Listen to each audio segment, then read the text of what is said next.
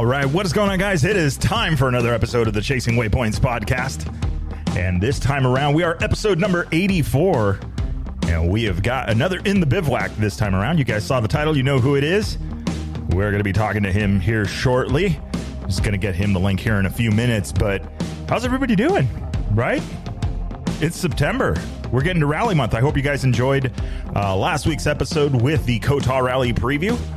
Had a lot of fun talking to those guys, and man, are they getting ready. It is Sunday, 10 a.m., and it is starting to heat up in Montrose, Colorado, with the first day of the COTA Rally starting tomorrow. So absolutely excited to see how that progresses and what is going to be happening. I think it's going to be a really fun time. But we'll see, you know? Lots of challenges, lots of stuff. Try and get, maybe get a special guest appearance, maybe in between episodes. Get Mo Hart on here. He was out verifying the stages for the rally, so it'd be really interesting to talk to him about it and how it's going. I'm looking forward to getting some news from them and sharing that with all of you guys. So make sure you're tuned into all the socials. Chasing Waypoints on Instagram and also Chasing Waypoints on Facebook. Oh, we even got a YouTube channel. Haven't done a lot with it lately, but coming soon. Actually, let's talk a little bit about that. We're going to be doing, I'm going to go back and revisit. We've got a ton of people that have been reaching out, talking about, you know, hey, I'm looking to get into rally. What's the next best thing? What do I need to do? How do I get going? Where's the rally schools and all of that stuff? I've been putting together some information, getting some stuff together for you guys, and we're going to be doing that on the next episode. So, little quick preview, episode 85, we're going to be talking, we're going to revisit the subject. Starting from zero, let's get into rally. So we're going to be talking a little bit about that, you know, some of the plans, some of the things that are going on. In the last couple of weeks, I found a really bitchin' setup to get some kind of a cap reader, Odo reader, albeit low budget, totally not professional grade, but good enough to do the job and get people into rally. And it's going to save you some money. That way, once you get ready to step up and get into this addiction that we call Rally Raid, or the world of Rally Raid, you'll be set up. So I'm absolutely looking forward to that one, talking a little bit about that with you guys, because honestly, that has been one of the biggest shows that we have done here. I still go back and I look at the top 10 shows, and those shows are still ranked of some of the highest in this. So that is out there. People who want to get into Rally Raid, we're going to be that resource again for it. So I'm looking forward to putting that episode together for you guys, talking with them. And then back in that episode, we've got the beginning of Rally Month. That is right. October right around the corner. First week of October, we're going to be starting it right with the Baja Rally 6-day. So going to be looking forward to that one. Going to be down there and meeting up with the guys, Mauricio, Daniel, and of course, Scotty Bloom. So absolutely looking forward to that. We're going to do a preview show with them as well, so you guys can get some information on the rally and what is coming up. Man, we are getting hammered right now. It is coming. We've had a Hurricane K come up the coast. I saw this a couple of years ago. I was with the organization when that happened, so I'm absolutely stoked to talk to them a little bit more about how they're going to be handling that and getting everything going. Oh, man, look at that. I missed the outro. The party just straight up cut off. That's horrible. Maybe I should automate it so it kind of starts fading on its own, and then that way I don't have to do it. I don't know. Eventually I'll get it. But anyway, so that is definitely the happening. I am looking forward to it. I'm talking to the guys, finding out a little bit more about what's been going on in the rally, what's going to be unique. This is really my first year where I've really, really been hands off, had not had really any exposure to the rally and what has been going on. I have been keeping up like you with the press releases from Baja Rally and what's been coming our way, what they've been sending our way. And so I'm absolutely excited to get a little bit more info on what is going to be happening at the rally. Again, that is the first week of October 2nd through the 8th. Going to be down, based out of the San Quintin area. My understanding is we're headed south into Catavenia for a few days. The racers will even make their way as far south as LA Bay or Bahia de Los Angeles. So I'm looking forward to it. Find a little bit more, get back down there, get up with the rally family, everybody that we've met over the years and talked to. I'm looking forward to being in the bivouac down there. Going to be doing some episodes. I'm really looking forward to, just bringing you guys some coverage, some pictures, things like that. So it's going to be good. It is going to be a great time. So anyway, today's episode, right? So we had our episode a few episodes ago. I hope you guys got a chance to check it out and sat down and took the time to get through it, because we talked to all 10 American entrants into the 2023 Dakar. So Ricky Brabeck, Skylar Howes, Mason Klein, the entire American Rally Originals team, as well as Ace Nielsen and Jacob Argybright. So that was a really fun episode. But in that episode, something came up, something we missed. And this was actually on Skylar Howes. Skylar Howes was the one that brought it to our attention.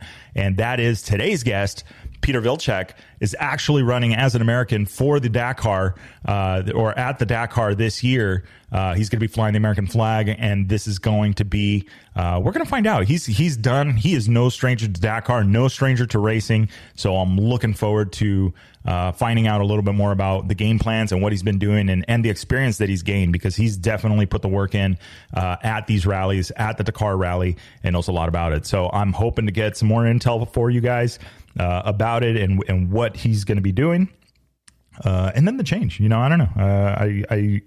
I guess you can elect what country you ride for based on, I believe you have to be a citizen of both, maybe dual citizenship. So we're going to get to the bottom of it. We will find out what is happening on this. Let me get this going here. Invite friends to join. Again, we're using the Anchor app. I know you guys have heard the commercials. There's the boring elevator music. Let's get rid of that. I know you guys have heard the commercial on there. I appreciate anybody that's done that. And again, I actually say, if you're interested in learning about, more about it, and starting your own podcast, you think, you want to share your experiences or something like that, hit me up. I love helping it. Podcasts are one of those things that are just kind of starting to grow and grow and grow. Back when I was rambling on about a BMW versus a KTM, the 850 versus the 790, never would I have thought that would be nearing 1,000 listens. Just that episode, the very first episode, no intros, no outros, just me rambling for like an hour. But here we are, 84 episodes later, 21,000 listens across the globe, 78 different countries. I'm saying those numbers and it just feels like I'm, recycling something, but or just regurgitate. But it's crazy. Like, I think about that and I'm like, man, that is really big. And you know what? It's all Rally family, people that have been on the show, that have shared their thoughts and their experiences and stuff like that. So it has been a hell of a ride. Still coming. And we've got episode 100 that we're getting ready for. We still haven't picked a location of where we're going to set up, but the goal is to set up a bivouac, have some stuff going on, and definitely have a lot of fun with the guys and just everybody hang out and kind of meet and greet, talk rally, talk shop, do some rides, whatever, just chill for the weekend, and get to put names to faces and stuff like that. So that is the plan. All right. It is 6:00 on the dot. Let me get this over to Peter. We'll go this way, then we'll go to that. I'm doing this all live, right? Fortune favors the brave. At least that's what they say. All right. Sent him the link. Let's jump back to the app. I'm going to keep an eye here, make sure to see when he jumps on. But yeah, so he's also on Instagram. If you guys haven't followed us out, Wolfie Racing is his handle on Instagram. So I am looking forward to talking to him about it, because I know him and Skylar were teammates on the Klimshu. I totally butchered that. So we'll look at some clarification from him. But to find out a little bit more about him on that team and what he's been doing in his experience. Again, I mean, he's got all this stuff that we've seen. I've seen some posts where he's hanging out with Skylar Howes at the race, Vegas to Reno, and doing all these things. So I'm definitely curious to find out more about it. As I'm talking about him, it looks like he just jumped in. Peter, are you there? Yeah. Hey, Victor. How are you? Doing well. Yourself? Doing good. Excellent. Thanks for contacting me and having me over tonight. Yeah, absolutely. And audio is perfect. Very, very good. So this came up when we were doing our, when we thought that there was only, or when I thought there was only 10 entrants from the American side headed into Dakar. But Skylar Howes shed some light. Yes. And he said, so you were entered this year for the 2023, or well, I should say next year, for next year's Dakar. Yes, I'm entered for 2023 Dakar in Saudi for Original by Motul. Got my letter like everybody else. I haven't made much public thing about it because I always believe it when you see your number. Or with the red bag, without or with the red background. Because in the past, I got a number and didn't have a red background and we had to fix it. So I will really be fully 100% excited when I see the number. Yeah. Well, yeah, I hear you. It's kind of like, okay, it's almost like you want to pinch yourself. Is this a dream? Is this real? I got the letter. So, yeah, checking the boxes. So, which brings up something interesting. So you're no stranger to Dakar. I was blowing through your pictures on Instagram. What year is this for you? How many times have you been to the Dakar? So this will be my 5th year on the bike. Okay. And a 6th year because I did the one in the car in the Dakar Classic in 2021. Okay. All right. So that was not this year's, but last year's. And then before that, it's been all motorcycles. Yes. Nice. So let's start somewhere, right? Let's go all the way back to the beginning. Tell me a little bit about getting into rally. How did that even happen?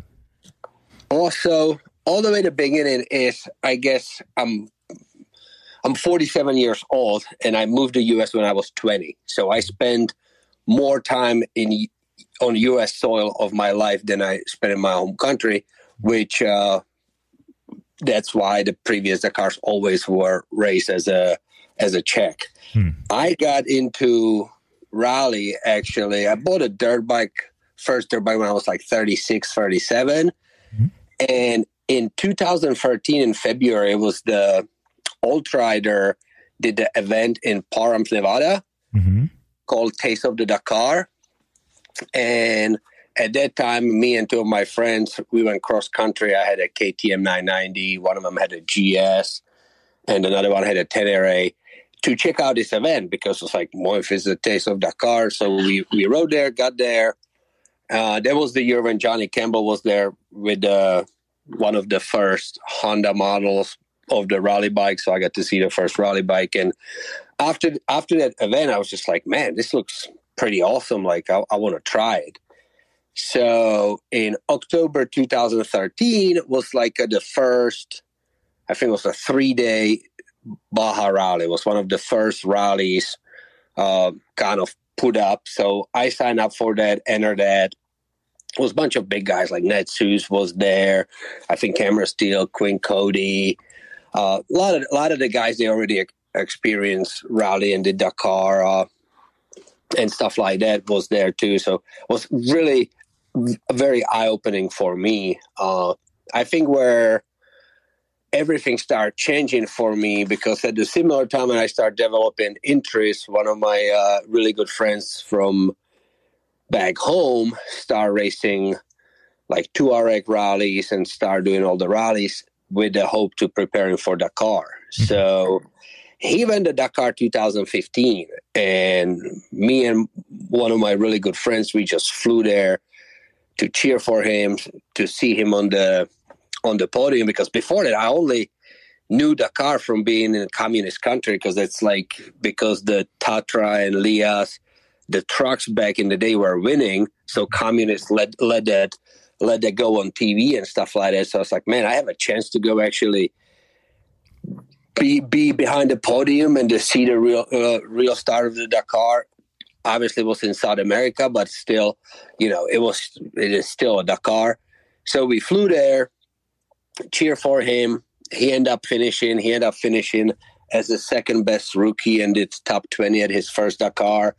At the 10 days or 12 days, what we had to spare, me and my friend rented 2 BMWs all the way in the bottom of Argentina, and we rode through the whole Patagonia and Chile and stuff. So, but I think the breaking point was like being in the VIP section on the starting podium, and like the Dakar videos were playing everything and the riders coming up, like something went change inside me. And from that moment, I was like, man, I will give anything to try to race this, see if I'm even capable possibly doing it. So I thought it will get out of my system. But like, even like 3 months after that, when I was already back in South Carolina, my friend was back home, all the, jitters of the whole experience, I still was there. So I called him up. I was like, hey, obviously I'm total mediocre rider,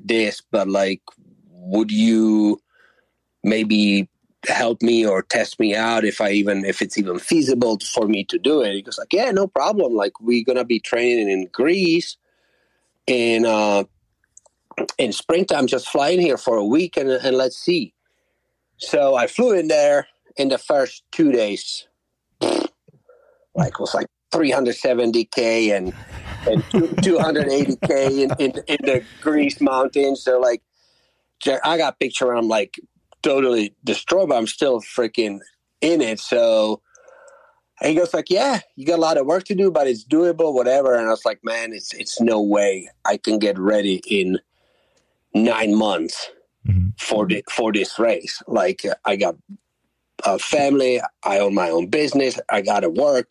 I was like, I make you a deal. Like, if you work with me for another year, I will go 2017. I want it. We just cannot rush it because I'm way too far from even, possibly succeed first half. He goes like, he wasn't too stoked hearing that, but he was like, yeah, no worries. So he went 2016. He had a huge crash, broke his pelvis and couple ribs and stuff. So that kind of put it back on hold. But in the meanwhile, as he was training for 2016, I was available to go with him to a lot of places. So I raced Ceres Rally 2016. I did the Baja Rally in October 2016. But prior to that, I did plenty of races in 2015, like both Ceres rallies. I did the first Merzouga in October 2015, which was huge. So after when he got hurt, he couldn't train or do anything. Almost I think first time he threw the leg over the bike was August 2016. So he literally only prepped himself for 5 months to be available, go back to 2017. And I was just collecting all these races because back in the day, they required pretty decent resume for you to even, to get accepted. So, but then they said, if you finish Merzouga 2016 again, you will get accepted, because like that was like they made the Merzouga to be like a breaking point. Like whoever finished that race, it will get it. So I actually had my friend from Slovakia, Svitko, who's a pretty good racer. He brought a bike there for me because at that time my body couldn't even drive yet and stuff. So he bought a bike there. I flew there. I raced Merzouga, finished, sealed the deal, ready for 2017. I did still couple other rallies in the meanwhile, like Baja Rally in October and all that, and went to my first Dakar was 2017. That was the one we started in Uruguay, go to Argentina, and then Bolivia, and a finish in Argentina again. So that was the first one. That was pretty rough. I think I end up I think it's 68 or something like that, but it was tough. It was a tough year. So then I did a 2018, and like I always had this friend of mine, Bill Conger from Charlotte, who would help me like here because he was doing a bunch of rally, and he went to Dakar previously and had a bike failure early on. So I knew he had one of those monkey on his back still with Dakar. I was like, hey, Andre just built this good support vehicle. We can go. Let's race. So he goes like, yeah, man, let's do it. So we went. It was the 40th anniversary. That was the one that Mark Coma did. That was the 14-day Dakar also. It wasn't just the 12-day. And it was super good. We had 4 riders actually in our tent, but only 2 of us finished. The owner, Andre, he had a really bad crash on day 3. He ended up being in coma induced coma for 12 days or something like that. We had a first Czech female on our team. I think she ended up breaking her collarbone on a day 7 or 8. But me and my buddy Bill finished he finished absolutely unharmed. I had a crash 3K before finish line the last day and end up breaking my leg and tearing my shoulder. But I still was able to climb on the bike with all the adrenaline and get it through finish line and get the bike to Parc Fermé and finish it up. So that was the 17. The 18 came, and I was like, that was only Peru. I was like, no, 19. 19 came, that was only Peru. I was like, man, I don't know if I'm going to do it. And then out of nowhere, Skylar and Garrett reached out there. Skylar won his entry, and they didn't have really the team to go with. And I was like, yeah, it's a possibility. So they end up going with us, with Garrett. And because they were from here, I was like, man, I kind of got to go because I don't want to just send them there. I know Andre speaks decent English, but I was like, I want to be there when Skylar races and stuff like that. So we did the 2019. Obviously, after that, Andre stopped racing. I don't think he will ride motorcycle just only for fun, maybe, but not racing. So me and him always had this joke, if we're going to do Last Dakar, it has to be Malemoto. You got to end it the traditional way. So I was like, you know what, I gotta stay true to that. So I went to Saudi for first year, and that's why I signed up for Malemoto there. Nice. And that's I talk about a way to end it, or where you're going to finish at, right? And in the Malemoto class, the toughest class, I would say, in the history of the Dakar. That originally that's how it started, but that's I think why they went with the original's name. Yes. Nice. And just to clarify, so I know that the year that Garrett and Skylar went with you guys, and so that's Andre. I'm guessing that's his last name on the bike, on all of the bikes. I just don't know how to pronounce it. It's a Klimchev. It's his last name. Klimchev. Okay, yeah. So he's the team owner, and it was basically the four of you guys. Yes. Okay. And the Czech girl went again, and she did finish. So she was the first Czech female finish in Dakar too. So nice. That year when we all went. So because Andre had all that already built. He knew he's not going to be racing, but he had the bikes, truck, everything. So he was actually planning to do a support thing, but then the Dakar Classics came, an opportunity for him to get back to racing in the car came, which is a little bit safer for him. You do have a roll cage and stuff like that. So he scrapped the moto program and went full on with that. And that's why I went to race the car with him, to navigate for him, because I was like, if this is what gets you back to racing, he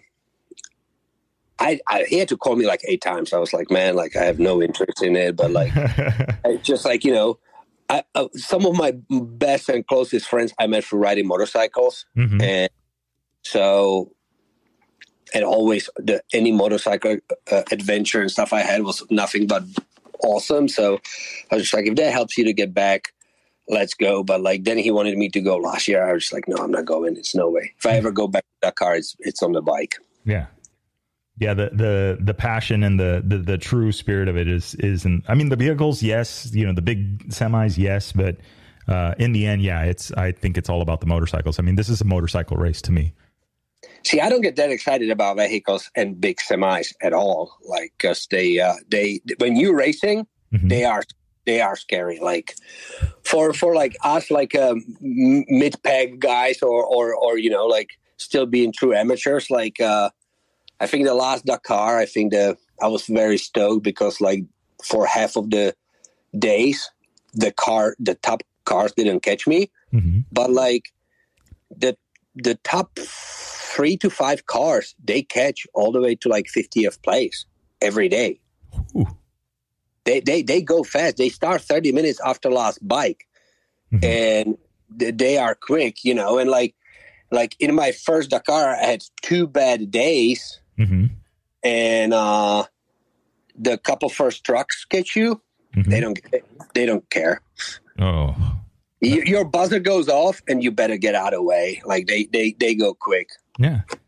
And I mean, and that's, I mean, I know they have, I think it was the then, or it may still be, is the Sentinel system where they can basically page you to let you know that they're within proximity. But then, you know, it's like, do you turn around and figure it out? Do you stay the course? Do you move left? Do you move right? Is there an etiquette for that, or? You just go by your gut and you just try.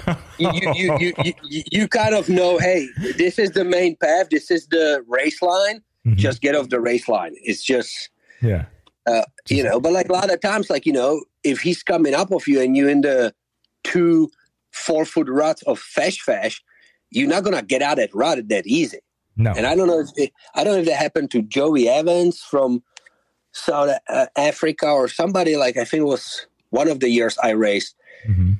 He got out, but his bike stayed in the rut and either car or truck run it over. And he ended up like finding another bike not too far. Somebody crashed out not too far, so he took a gas tank and ripped all the parts he could off of it and finished. Like, that guy has like an amazing story on that. But yes, so it's and I think that's what brings everyone back to Dakar. It's like it's the ultimate challenge. You have to be resourceful, you know, like it's and I think it's more challenging for anybody who's not the S scale or, you know, being on the true amateur level. You know, it's obviously the factory guys and top guys, like, yeah, it's super challenging for them also. And then they are the one who opens and everything, but they usually finish, you know, I think first Dakar, I was coming like 3 hours after the leader every day. And then last one, I think I cut it down to like hour and a half. But still, every day you come. So over 12 days, I think I was 12 hours behind the winner, you know. So that's the difference. It's like those guys are absolute animals.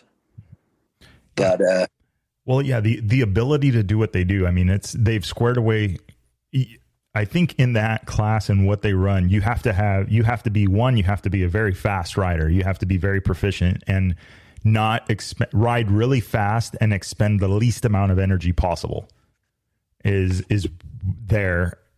And their riding ability allows them to do that, right? They're very natural, very, very flowy on the bike, don't have to force anything.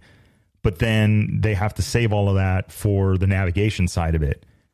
So it's like solving math problems while trying to do 90, you know, on a closed course, right? Nobody listening at home, we don't want you guys to go do this on a freeway, but you know, there's that certain ability that they've just worked on for so long, I feel like.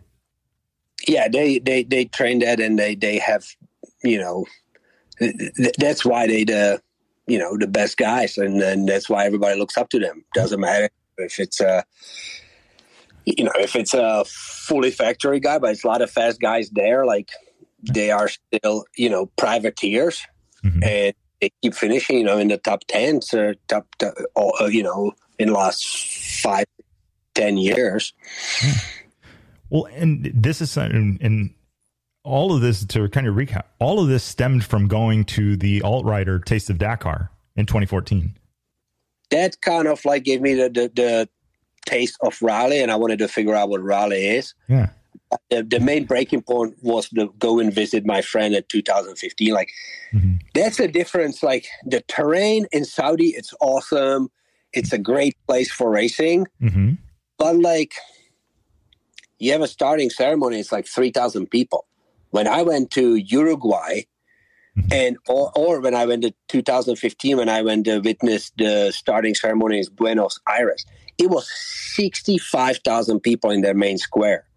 Like, the South America lives and breathes any kind of motorsport. Doesn't matter if it's Formula One, if it's Dakar, if it's they love it. Like, you will be leaving bivouac at 4:30 a.m. in Bolivia. It's rainy, crappy weather, cold, and you will have families with kids and Bolivian flags waving at you, cheering you on, like, and that was mind blowing for me for being like nobody and total amateur and seeing all that. They look at you, dude, this guy is a racer. Yeah. You know, and that's what will always be missed in Saudi. It's not, maybe if they will end it in Dubai, will be more spectators, but like Saudi doesn't have that. Yeah.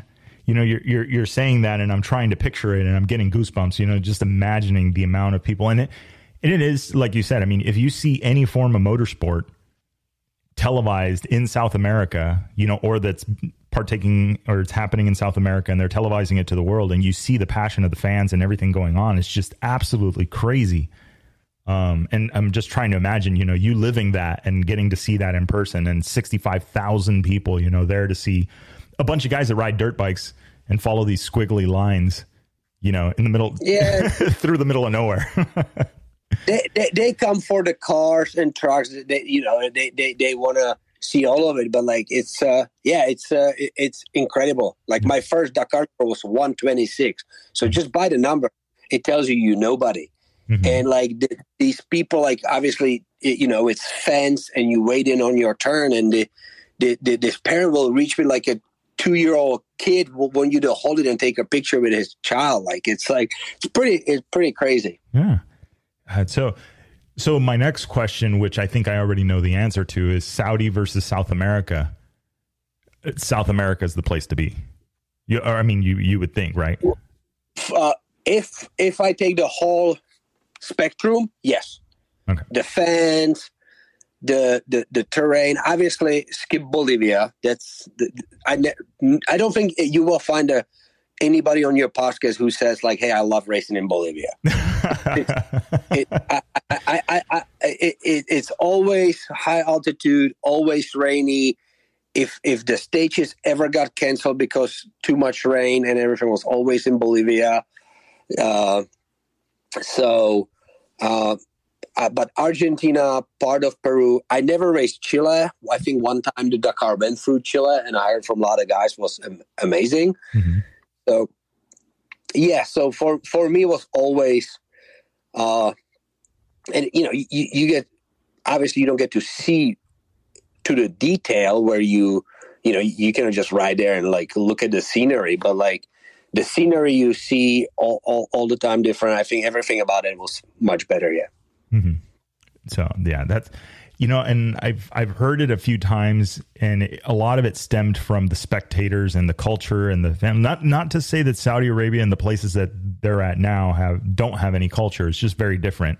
But the number of fans, the just the kind of general excitement in the ambient settings that you get, or the ambiance that you get, is just way more energy, way more of a buzz. It seems like in South America versus where they're at now in Saudi. Yes, for the spectator view, for sure. Terrain wise, I think Saudi has a great terrain. Mm-hmm. The dunes, I think in 2020, when they run them the opposite way, and they changed the faces, and they were super steep and stuff. Mm-hmm. Pretty much for everybody, not off guard, but it was like eye opener because nobody was used to the dunes like that. They were not easy to read. Mm-hmm. Like really, really awesome from the top. At the moment you come, it's going to be like a giant 4-foot G out on the bottom of it, or they're going to be like super steep. Mm-hmm. So that was the only thing. But other than that, like they have amazing terrain, but the spectator part is, I don't think it will ever get there. Same like I don't think it will never go back to South America. These countries are broke. Mm-hmm. Argentina's broke. Bolivia was already broke at the time when we were there. So I don't think that will go back there. So I think it will stay in Saudi for a while. Yeah. Yeah, I can see that. You know, Saudi maybe try and move back, which would be interesting because you have the Africa Eco Race that now basically runs the original Dakar route. So, that could be interesting. But I agree, it was probably going to be there for a few years for sure. But spectator-wise, will be the same like Saudi. Mm-hmm. Yeah, it's not going to grow much. Yeah, so you will have maybe some spectators. I think they start in the Monte Carlo or something. So, yeah, it will be interesting. I raced a lot of the parts of the Morocco and stuff like that. Never raced Mauritania and stuff like that. But it will be interesting if they go back. It were the talks at the one time they will go like Saudi, Jordan, Egypt. But and they already did like a Bayard Jordan for cars. But I don't think it will go that route. But like finish by Giza, by pyramids. Oh yeah, that would be something. That would be amazing. Because I mean, yeah, there is. I mean, that's to say, in Riyadh and where the finish is now, and just there are some very spectacular landscapes. But then there's more to be seen. And I think that would be and the tourism, right? Because I mean, it's still you as the big a production that the Dakar is, it still brings a lot of people from the outside. That are part of the organization or volunteers or just crew members even. So, yeah, they bring talent. It's like a small city. Yeah. Like back in the day, they used some planes, but mainly semi trucks and buses in South America. But in Saudi, they hire, it's 3 Boeing planes, and they move every day. They move the organization from BWAC to BWAC, and they move all the stuff. So it's huge. How many people is in the BWAC and how many portions of food and water and all that get used. So that's crazy. I understand why it's not easy just to go there, but as much as it's no fans in Saudi, if they would just do Dakar only in Peru like they did that one year, might as well stay in Saudi. The Dakar just in Peru. We literally probably cover every kilometer of Peru in that race. Yeah, just going back and forth and over the tracks and back and forth and back and forth. Yeah, it was. I don't know. Maybe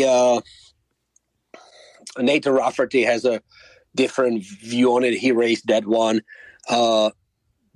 but it just was literally we went from one side on the one edge of Peru, then a little bit to the bottom, and on the other side and back across the one sand dune section. We ran 2 days almost.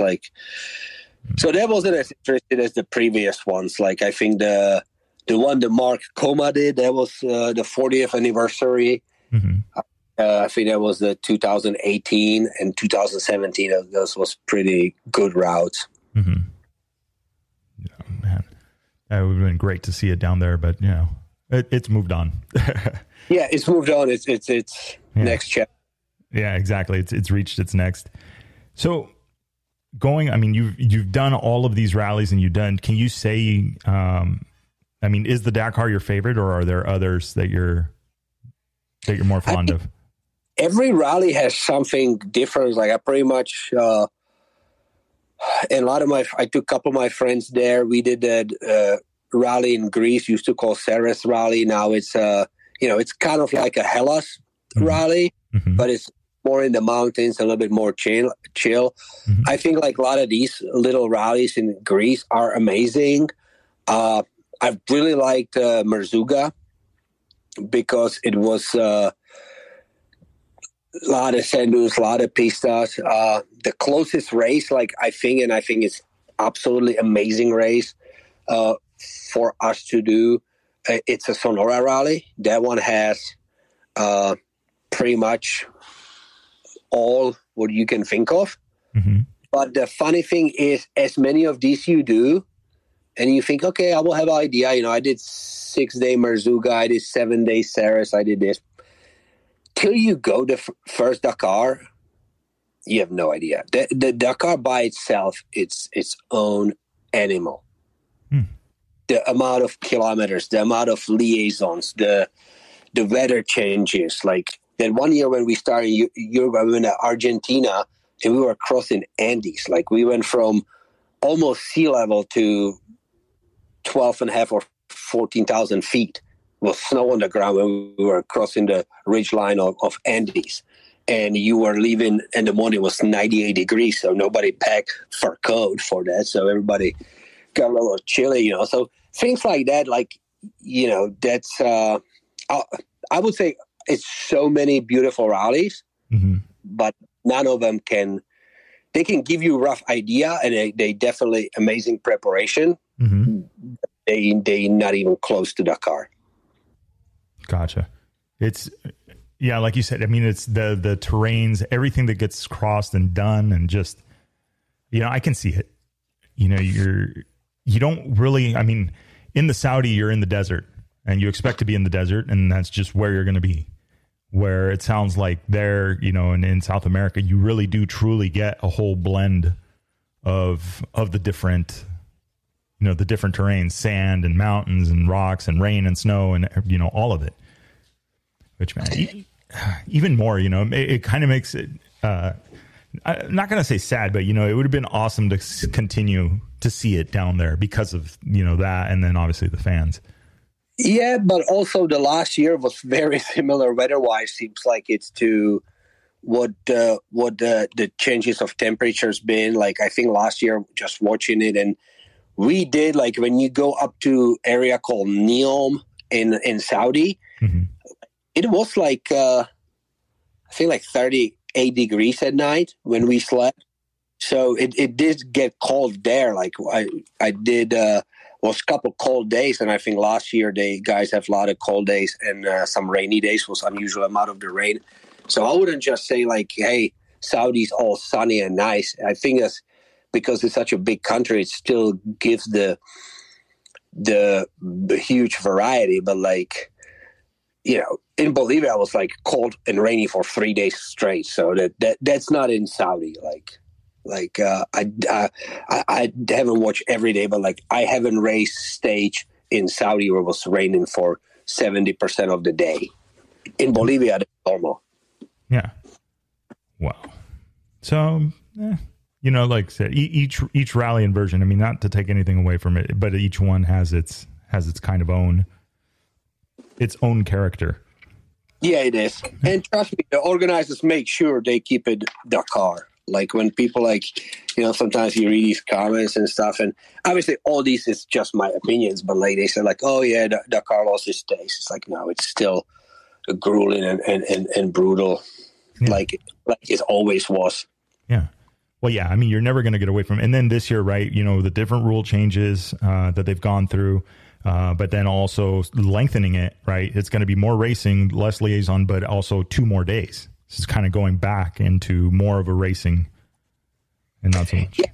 So we'll see. I'm curious how they gonna do all that. I hope they cut some liaisons off, but like they always have to be near big city because they transport majority of by trucks and planes, and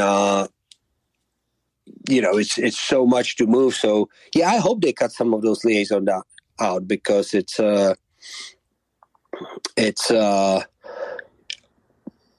long time on the saddle for no reason. Yeah, just commuting. Yeah, you just commuting. Like that will be like you go, I don't know, for 200 miles just to the starter stage sometimes.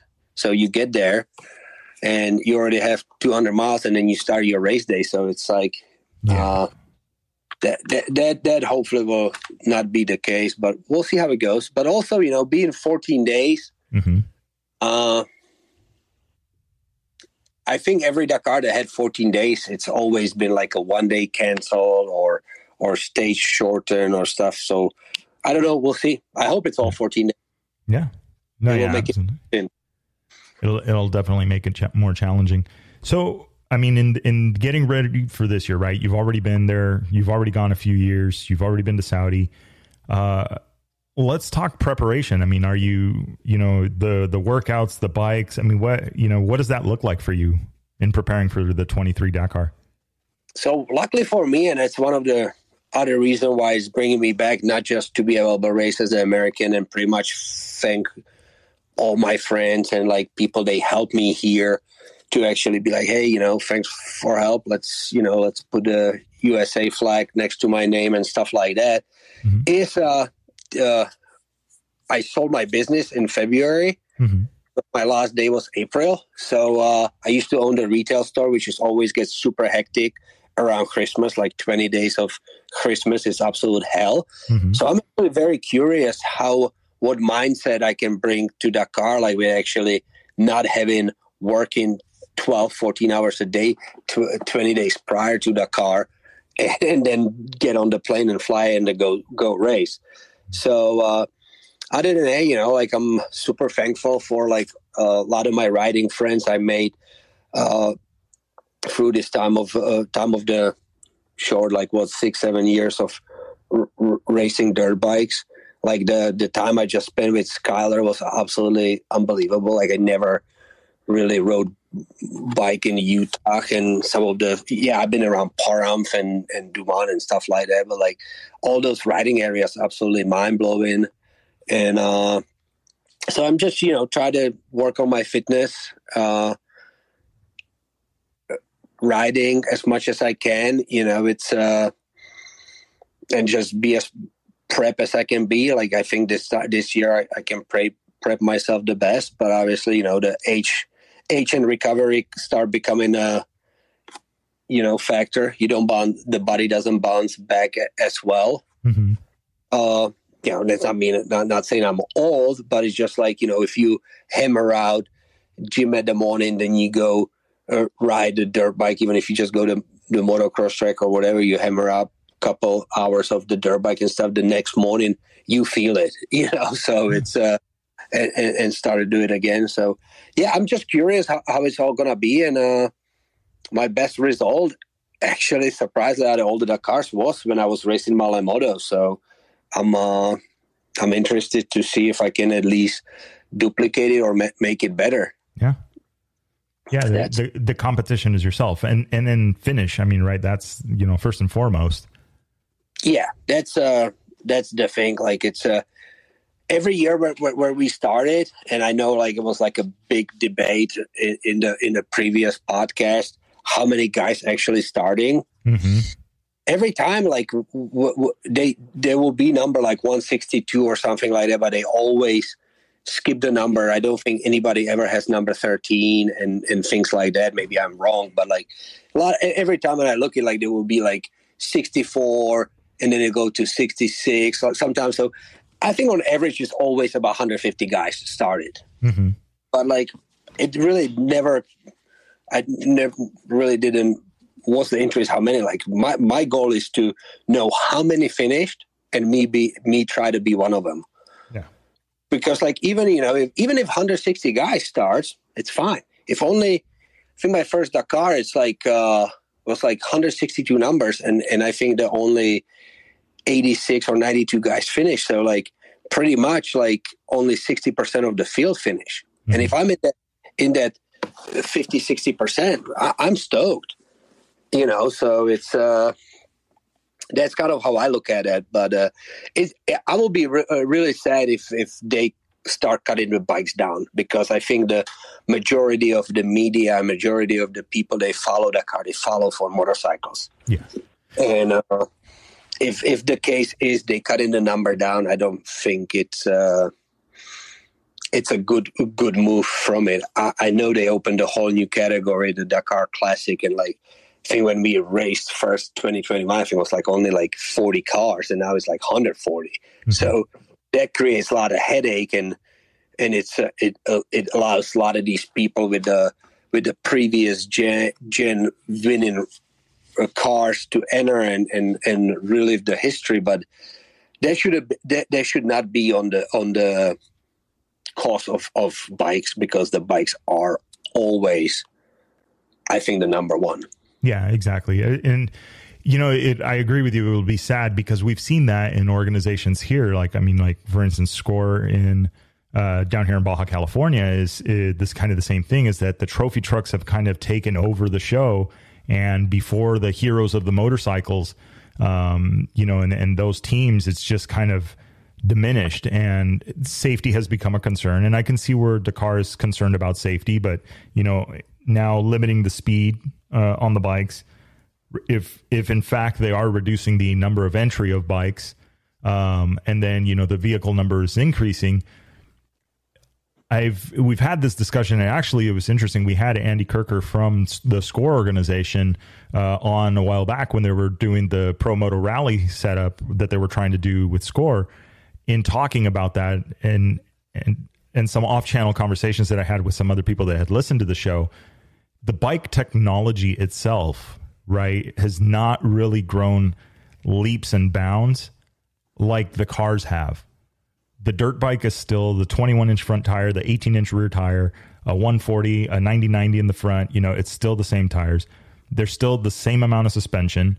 You know, there's really nothing that's changed horsepower-wise. It's not like they've grown, you know, exponentially on it. There's a lot of things that at their core they've only really done to make them easier to ride, but not necessarily faster.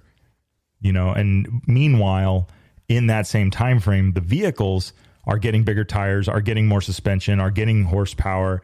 You know, they're getting all of these advantages, all of these things that are just shortening that gap and really is increasing the closing speed, right? How fast the lead vehicles will catch the last rider. So I'm curious to see too how they manage it. And I hope the answer for them is not, you know, moving away from the bikes, because that's just, I think it would be very off-putting to a lot of people.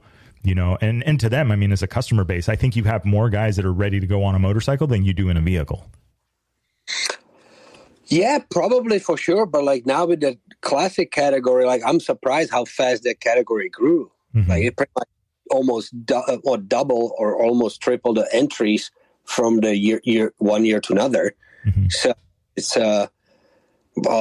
that's a different thing about that. The bikes, I don't know. Like I think the regulating the speed, obviously everybody wants everybody get home after each stage and safety and everything. But like when they were racing the 690s, bore out to 710 back in the day, mm-hmm. those things were viciously fast.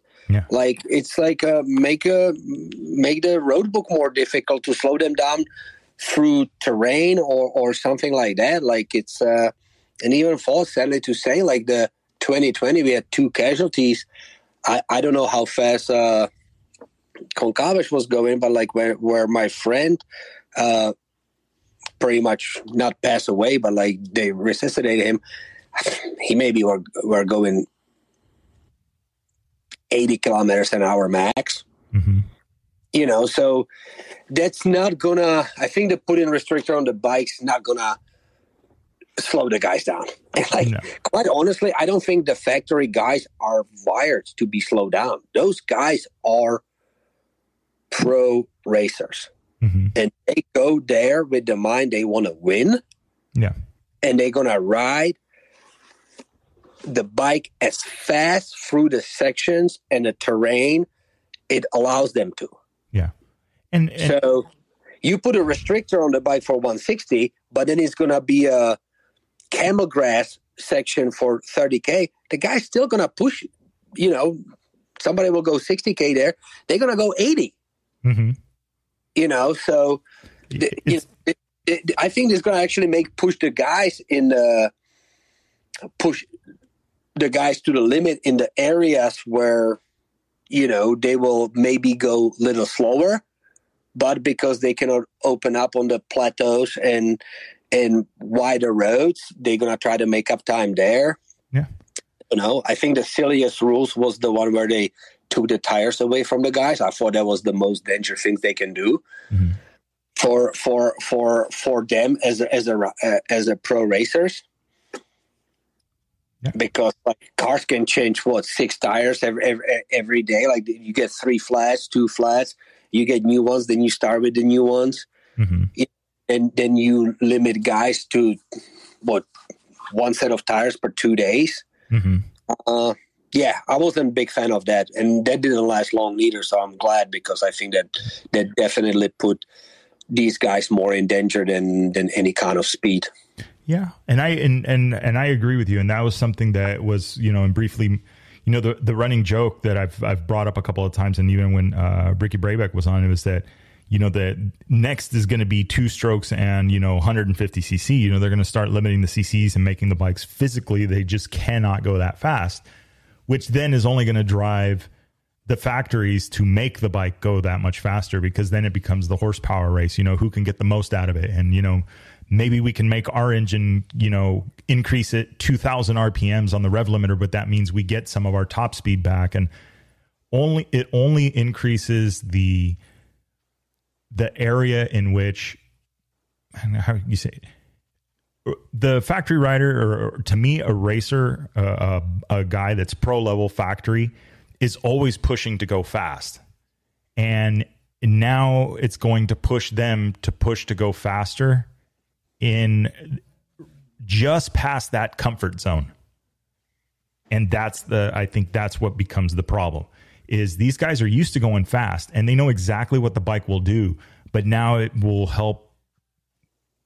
start to push them just a little bit further. If I stay in it just a little bit longer, if they really start pushing for that edge, not to say that they're not now, but I think there will be a noted difference if they continue on the path of trying to limit the bike speed, limit the, maybe if they go horsepower, there's, I think, a lot of things that now, granted, these organizations are supposed to be looking far ahead and have some kind of a game plan. But, like you said, the tire choice is kind of like, well, what was the thought behind that? Because that feels more like a safety issue than it did achieve anything. Because, again, same thing, talking to Ricky Brabec was not worried about the tire rule because he rides in a manner where he doesn't chew up tires. So not really a deal for him. So no, but you can still slash the sidewall over the rock. Oh, yeah. And not have an option to, or you lose it. I'm sure some guys didn't bother the rules, but what happened to if it's not broken, don't fix it. Look how many people died in Formula One. Mm-hmm. Do they regulate their speed? No, they still go 300 kilometers an hour. Yeah. Well, they make the cars narrower to try and slow them down. Yeah, and they made them they never touch the top speed. Top speed is still there. Yeah. Yes, safety improved. They have halos. They have better speed. They have all kinds of stuff. I'm not saying they didn't. Yeah. But I don't think it's and I don't think they can go lesser CCs. Engine has to last you 14 days. Mm-hmm. I don't see the 300 motor getting run the way it would last, in the moment I don't know what's the penalty for engine, if it's 15 minutes or 30 minutes or something like that. But that's nobody's going to want to take these penalties and stuff that could look what's the difference between the top 5 guys. Mm-hmm. If you lose the engine, it's like you added a chance to win it. And all these guys, that doesn't matter if it's Ricky, Skyler, Matthias, Toby, they go there to win. Mm-hmm. They not go there like me, see if I get a better result or if I want to finish and stuff. These guys go there to be a next Dakar winner and bring that Bedouin trophy home. That's only what they thinking. Mm-hmm. Yeah, and I admire that, but I think they comfortable go 180 on the long straightaway where it's no cautions. Let them go 180. Yeah, well, I agree. Last year they had an issue with one of the courses that was a bit too rough, and a lot of people decided that this is too rough. It's too much, and slow down. That's exactly my thought. I'm like, well, wait a minute. Whoa, wait a minute. Okay, first of all, is it any of the top 10 guys that are riding like that? No. So let them ride the way they ride, and then just back it down. The most dangerous rider is the one that's riding in over their head. And so if you, as a culture in motorsport and dirt bike race, that was growing up when I rode anything or drove anything, race cars or anything, don't drive over your head. Don't ride over your head. It was a very ingrained thing. So for me to hear that, it's like, okay, well, do you mean that if the terrain was flat, you would have outpaced your other 2 competitors in front of you? And just because it's too rough, that's why you felt you were at a disadvantage? And then that goes back to, thinking, well, wait a minute. If you can do 100, they can do 100. So if the terrain was less rough or more rough, it doesn't matter. You're all going to be going faster collectively. It's not that one or the other is going to be faster than the other, unless you've got some top secret, you're supposed to be in a 450 and it happens to be a 485. That's a whole nother, deal. So I'm with you. I struggle with a lot of these things. It's like, are they really achieving what they want? And now they've set a precedent. Hey guys, if we all get together and complain at the gas stop that it's too rough, the organization will listen to us and they will cut a stage short. Meanwhile, you put out all these guys up top, and the guy that was at the bottom of the pack or maybe struggling, or they got lucky and was behind, gets stopped there, and they say, well, we're cutting the stage here. Well, now his result, his result is maybe still the same, except for the fact that he just rode half the distance that the pro guys did. And in the Dakar, half the distance is a big deal. Yeah, it is. And it's like but they not always listen to you. Mm-hmm. Like, I remember all the guys were protesting. They don't want cars go first. And when they let cars go first, I think that's one of the most unsafe things they can do to these top guys, because the rocks they will see, mm-hmm. they covered, because the sand and the cars pushes them down, but your front wheel will find it. Mm-hmm. So and they still didn't cancel the stage or change it. And that in my eyes, that's the most dangerous things they can do, if they let cars go before bikes. Gotcha. Like for us, even if they just wanted to have it to spice it up or wanted to get cars ahead, mm-hmm. don't do it to top 25 guys. Do it to us, to bookies. Let top 25 guys go, and then let top 20 cars go after them, and then let us out. Mm-hmm. So the fast people don't, and we would suffer, which probably will not be as fair neither. But don't do it to those pro guys, because that's, in my eyes, that's the most dangerous things. These guys starting off the cars, it's absolutely unsafe. Yeah. Yeah, that's an interesting point. What would happen if they changed the starting order in a way where, the pro level riders, riders in this class from here to here are going to be allowed to go first, and then you're going to have the faster cars behind them, knowing that the difference in speed, the closing speed between the two the difference is not as big. Right. If you have, the reason the cars penetrate so far into the motorcycle field is because the field that they're cutting into are guys that maybe their average kilometer per hour is, 45 kilometers an hour. Right. Just to throw out a number, or 60 kilometers an hour. That's their average pace. But yet the lead cars are at 80 and 90 kilometers an hour, 100 kilometers an hour average pace, where the top bikes are 90, 80. They get more in that half hour space than you would do with some of the slower riders in the group, right? Or the guys that are there to get to the finish. There's a difference between the guys that are there to get to the finish and the guys that are there to win. Oh, 100%. So, there could be some separation there. There could be, I don't know. I mean, there's a bunch of things that the organization can do, and we just cross our fingers, right? That they're picking the right thing. I think everything's fine. With it, I think the reason why they let the all bikes go is because helicopters and stuff, so they wanted to get it all out of the way first. But that was my point. I'm not necessarily try to be advocate to break it up. I'm just saying, do not let the cars go before the guys. That's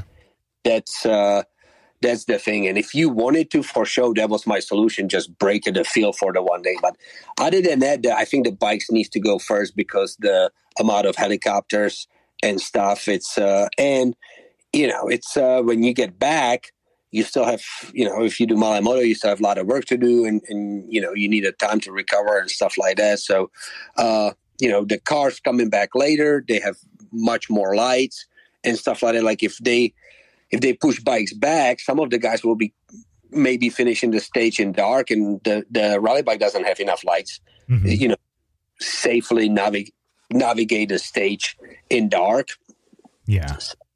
So I don't want to affect any of that. I was just want to point it out, like whatever they try to do to protect guys, the moment they send the cars first, they pretty much just took everything away. Yeah, no, and I agree with that. And something that's interesting, if they are in fact removing or limiting the entrance of the motorcycles, if they kept the same starting pace and then said, well, traditionally, if they would normally let in 150 motorcycles and they only let in, right, these are just hypothetical numbers, right? If they normally would let in 150 and now they're only letting in 100, well, now they bought themselves 50 minutes or 50 bikes worth of time to launch them. So in theory, you could extend the time between the last motorcycle and the first vehicle.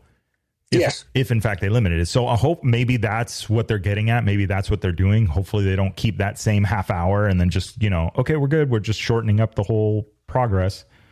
Hopefully that's what they're after and maybe do. So I don't know.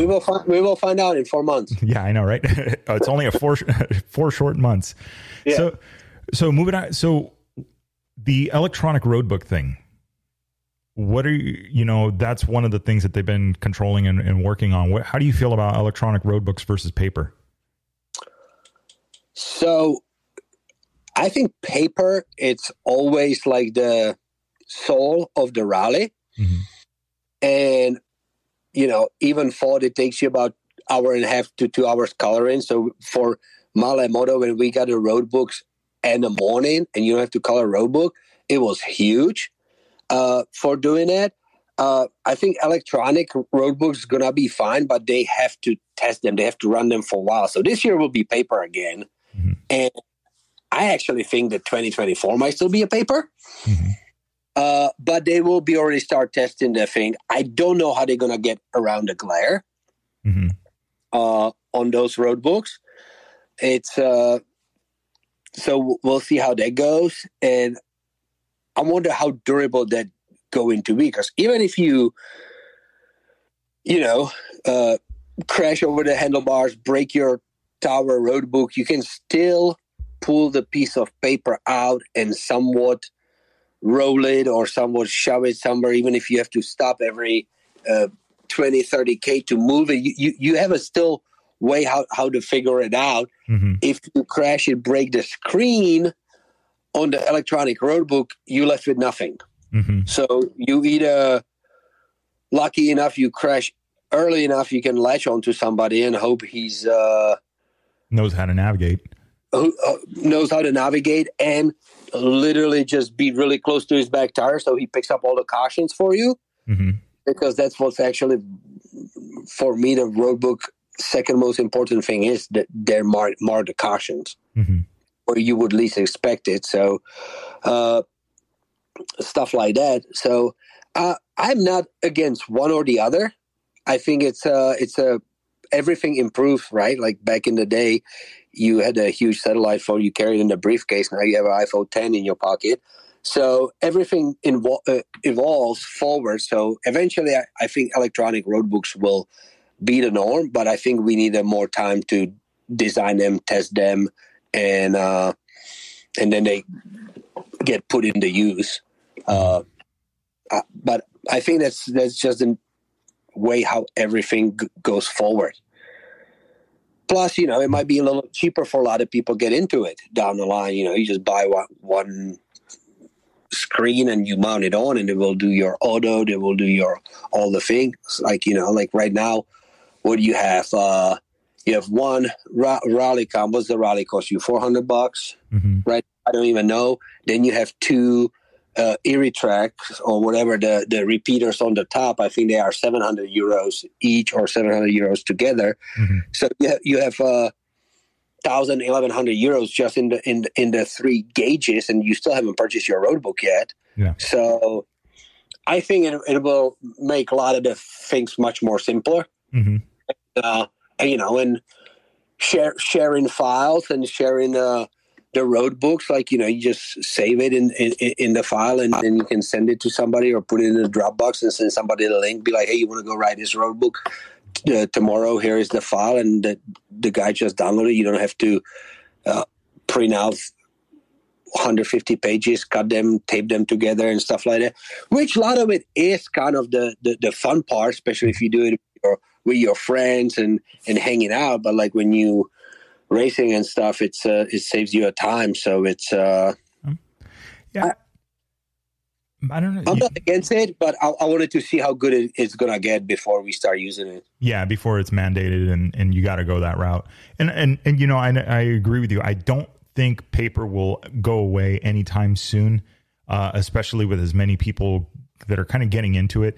Now, for the recreational person that's doing it, I think that the things like Drive Mode Dashboard and the Rally Navigator app as well, you know, those are going to be easier, or they're going to provide a easier way for people to get into it, because people have tablets laying around, and yeah, they're not, you know, you can't read them in direct sunlight, you know, but that's not the deal. It's not a competitive thing. But, you know, there's that. And then, you know, I think you can get away. I mean, there's, you know, manual road book holders, you know, that they use like in these big adventure raid stuff, you know, and that can be had very inexpensively. And then you get the fun of going through a road book, you know, highlighting it, you know, making it yours, giving you a reminder. That's just part of the experience. Yes, for sure. So nice. So speaking of, you know, the road books and new setups and things like that. So what were some of the things that you learned, like going into this, like, you know, because we have a lot of listeners that are curious about getting into rally and getting started and doing this thing. So what kind of things can you share with the people listening that you know, may help on their journey of getting into rally? Yeah, my thing is, like, some people are like truly natural about reading the road book, and they can just glance down and their brain picks up all the information. Mm-hmm. Sadly, I'm not one of them. A lot of times I have to look, you know, few more times and things like that down. And a lot of times, like, you know, you look down for 2 seconds. If you go in fast enough, it could be you know, difference between the hit and the rock or not. Mm-hmm. So I guess like train on, or, you know, the focus on the way how you absorb information as from what you read in. Obviously, you know, for a lot of guys where they don't have to think how to control and ride a dirt bike, when they do it as their pretty much first nature, then they can glance at the road book much more, you know. So I would probably first, before you start any rally, I would say to become somewhat decent in riding the dirt bike. So you actually like can have a minute to look down and check things out and stuff like that. And then just, you know, I'm still learning that. So it's very hard for me to say, but like, I always have to try to learn as soon as you can the way how the person who made the road book saw it and how they think, not what you think, because you didn't make that road book. But if you, and this was one of the things Scholar told me and then stuff, like if you look at it from like above, from Google Earth, how that intersection looks like or how that person saw it, you know, and that's what you try to get out of it, you know, because, and I think that's like one of the most things. And also, instead of, you know, just, I'm wrong, let's go back, I have to, well, you can also go forward, just look at the other nodes. And if the next tulips are all three, you know, go in a similar cap and you just already head in there, eventually you might hit that main road or something like that. You know, so everybody developing their own thing. Like I said, I'm still learning how to get better at it. It's in navigation, it's always room to improve. So, but you know, the worst mistake is not to go do it. If you're going to sit home on the couch, you're never going to ride any rallies. So just for everybody to get out there and try it and do it and try to do it safely, I think it's a first good step.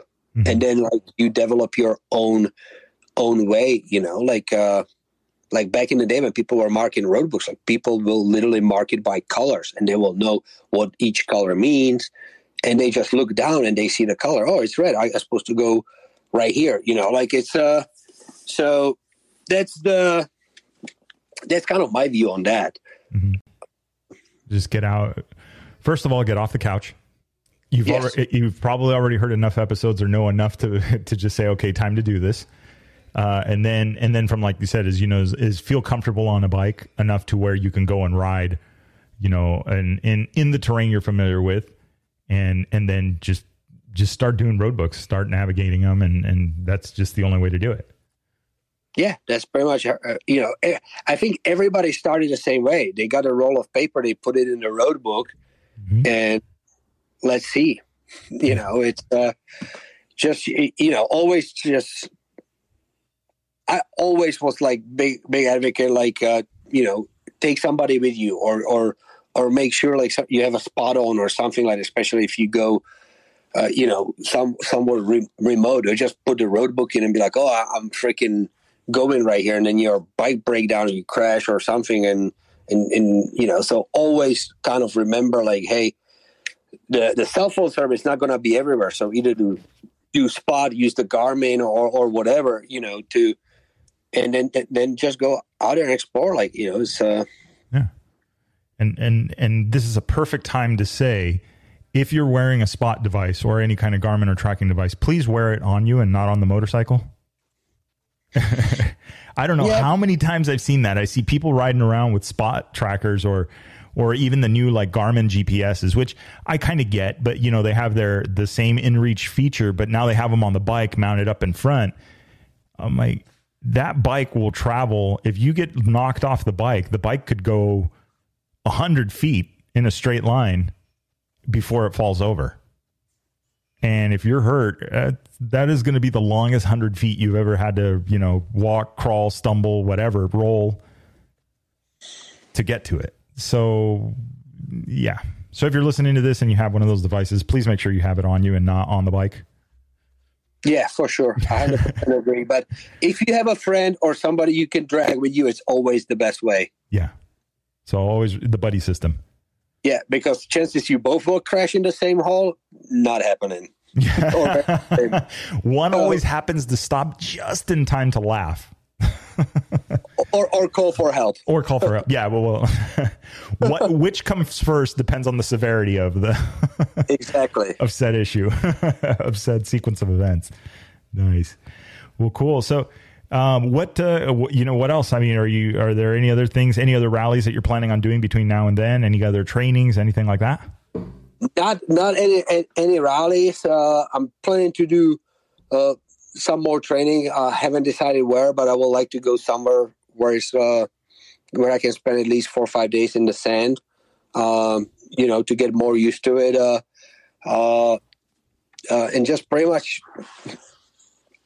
try to ride a rally bike from now on as much as I can.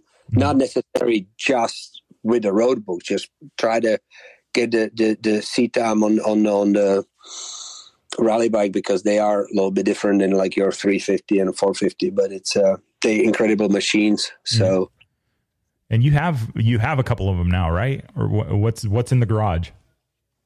250, 350, and a rally bike. Okay, a little bit of everything. Yes. Nice. So I've been lucky. I have a couple of friends. They've been racing all the national enduros, and one of my friends, he bought an RV, so he decided like, oh, this year I want to hit all the national enduros. Only way you have to do, bring your bike and food and hop in. I was like, really? I'm hopping in. Perfect.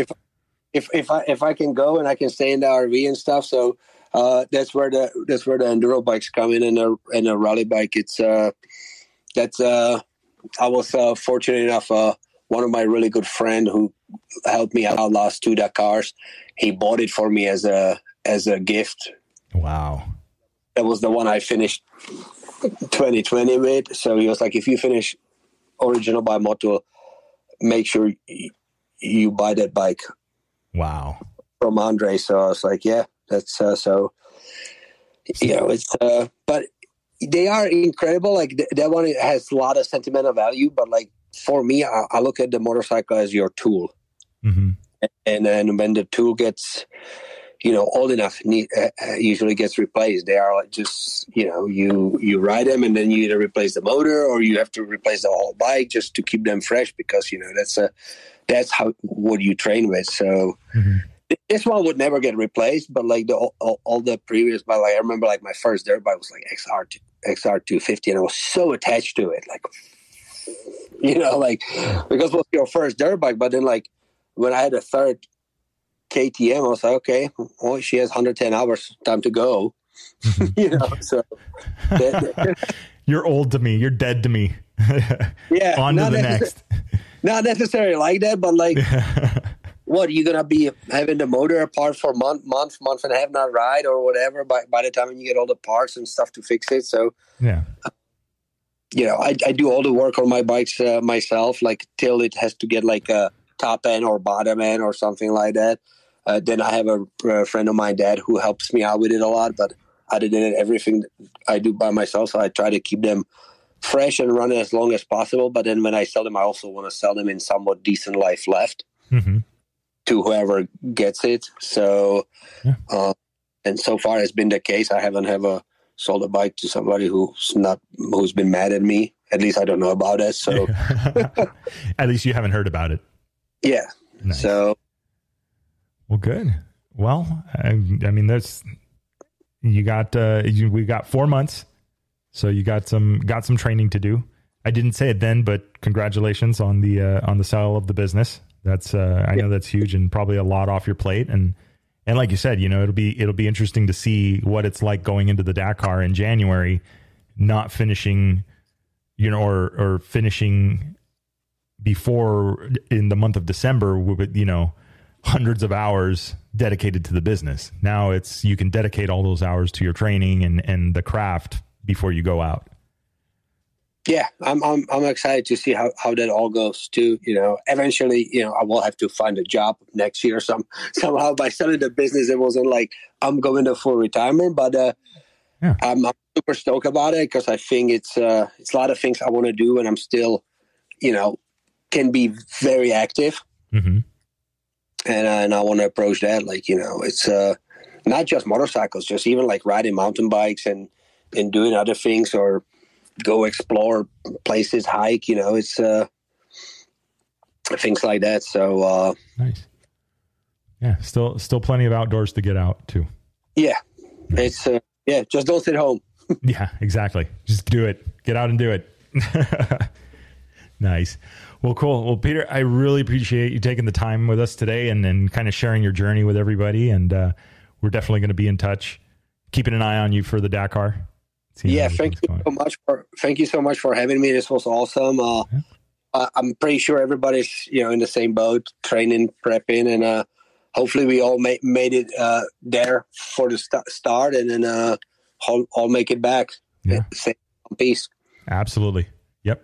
And then we'll look for the official post with the number plate. Yeah, for sure. Nice. All right. Excellent, sir. Well, again, thank you very much for coming on this show, and we will talk to you soon. All right. Thank you. Awesome. Thank you. See ya. Good luck. Bye. Bye-bye.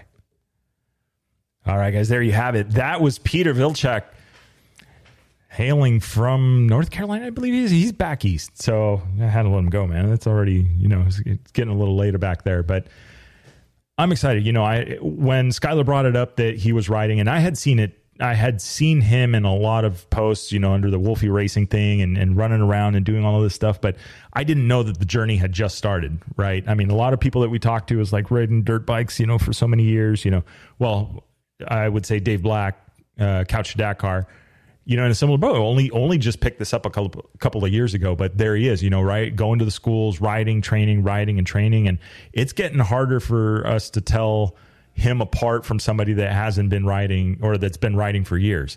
So he's really, really working on the craft, even though there's been a little recent get off and then some stuff. So wishing him a speedy recovery and all, and getting back on the bike, 'cause there's some rallies to do. But that's where I think that, everybody that's here stateside and that kind of rallies together, and helps get other people out there. So we're going to continue on that mission and making that happen. It was great hearing Peter's story and how he got started. And it was just something as simple as going to the Taste of Dakar. Not even really a road book event. It was just the kind of a motorcycle trade show kind of deal. And from there, it just grew. And so what are the things that we could be doing and what we could be working on? I've got some plans. I've got some stuff. We've been talking about it for a while. It's really now coming to fruition. The first road books are almost done for it. We're going to be doing some stuff similar to what you would have seen at the Taste of Dakar back then. But the big thing is that there's a lot of adventure bikes out there, a lot of guys in the market. We're going to come up with a real simple way to get a road book holder and a real simple way to get a odometer cap reader with just some basic things, right? And it's just a basic minimal cash outlay. I've already got a plan for you guys that are going to want to participate in something like this that's going to help with creating road books, right? That's the next biggest hurdle. Okay, great. I've got all of this equipment. Now what the hell do I do? Where do I get road books from? Well, I've got a plan for that. I'm working on some stuff to show you guys how to do it. And it's actually very, very simple. Are they Dakar level, professional grade, in the middle of nowhere road books? No. The idea is that this is just road book navigation. And the idea is that you don't know the particular journey that you are on. But like we've said, and I hope you guys have taken it to heart, don't worry, it's going to make sense when you get there. Enjoy the ride.